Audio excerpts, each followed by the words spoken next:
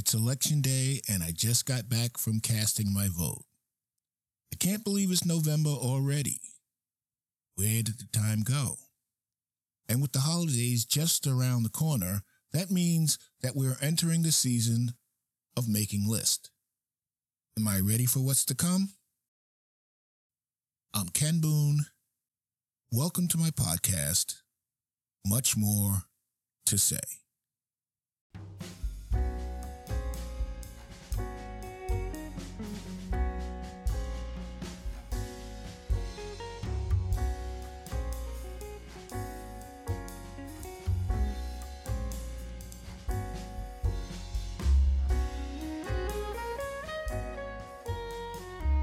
I just saw a story on the local news reminding us that Thanksgiving is just over 2 weeks from now. That also means that Christmas is less than 7 weeks away. That tells me that in addition to getting gifts for Kenny, Celia, and Amina, I have to compile my list of New Year's resolutions for calendar year 2024. One of the things I want for myself is continued good health. And if there's no December surprises like last year, I can move on to the other thing on my wish list. Then I can direct my efforts to the other thing I want. And that is to make better use of my time, which happens to be not unlimited. Over the past few years, I've relied on my list of resolutions to keep me on track in terms of being productive.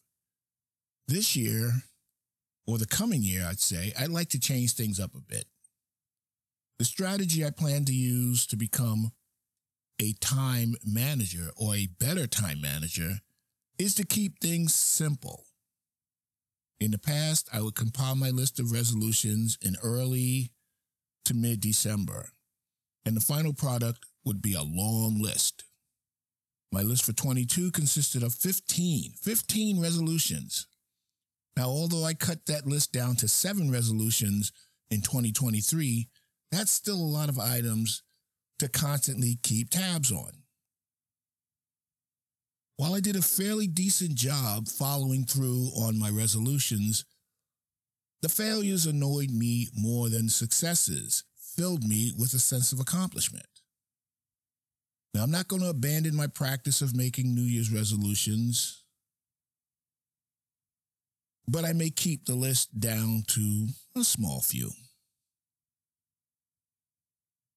I'll look to my list of resolutions for both 2022 and 2023 as a jumping off point.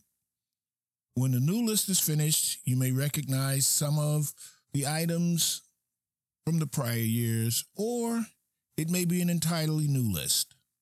That's because I've changed a lot since I began this process, and that change has been for the better. Now, I'm not ready to reveal my list of resolutions yet. I'll start dropping breadcrumbs in the next few episodes, but I will say that in addition to keeping things simple, I will attempt to not just work harder, but work smarter as well. I'm hearing a lot of communicators like me creating a brand. I usually push back since I don't have a large base of listeners. For that matter, I don't have a large readership for my blog as well. Now, these advisors, I'll use that lightly, are quick to remind me that I'm not leveraging the two mediums. And that does make a lot of sense. Those are words that will probably end up on my list of resolutions for 2024. They are branding and leveraging. Yes. Like I said, I just cast my vote, this time for school board members, as well as a referendum to build more roads in town. And that's because most of the challenges facing my town relate to growth, particularly over construction and traffic.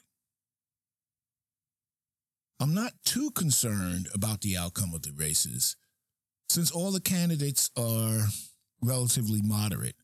And besides, I didn't get to vote for everyone. I live in a certain part of town that we don't get to vote. Besides, all the major issues that affect my town are dealt with on the county level. There are times that I think about getting involved in the world of local politics. In fact, my son Kenny has already been bitten by the bug. Now, there's a mayoral candidate who's 72 years old, so age shouldn't be an issue. But I don't know where to start. And what would happen if my opponents dug into my past? I don't think I could stand up to the scrutiny. But for now, I'll table that dream, not because of age or my past. Did I tell you that I got disqualified in the election for second grade class president for allegedly trying to fix the election? Now, I was innocent, but the stench of the scandal stuck. While dreaming of a life of public service is appealing, making it happen is complicated. And as I said, next year, I'm going to try to keep things real simple. Today's quote is from Brazilian lyricist and novelist Paulo Coelho. Life is too short or too long for me to allow myself the luxury of living it so badly. Until next time, this is Ken Boone. Thanks for listening. We invite you to visit our website, muchmoretosay.weebly.com. That's say.weebly.com. While you're there, be sure to check out our brand new blog where you will find audio, video posts, essays, and the latest news and notes. You can also follow us on Facebook, Instagram, and Twitter. Episodes are available on Apple Podcast, Spotify, and Google Podcast. So like, comment, share, and join the conversation. This has been a production of the Descant MMG Podcast Network.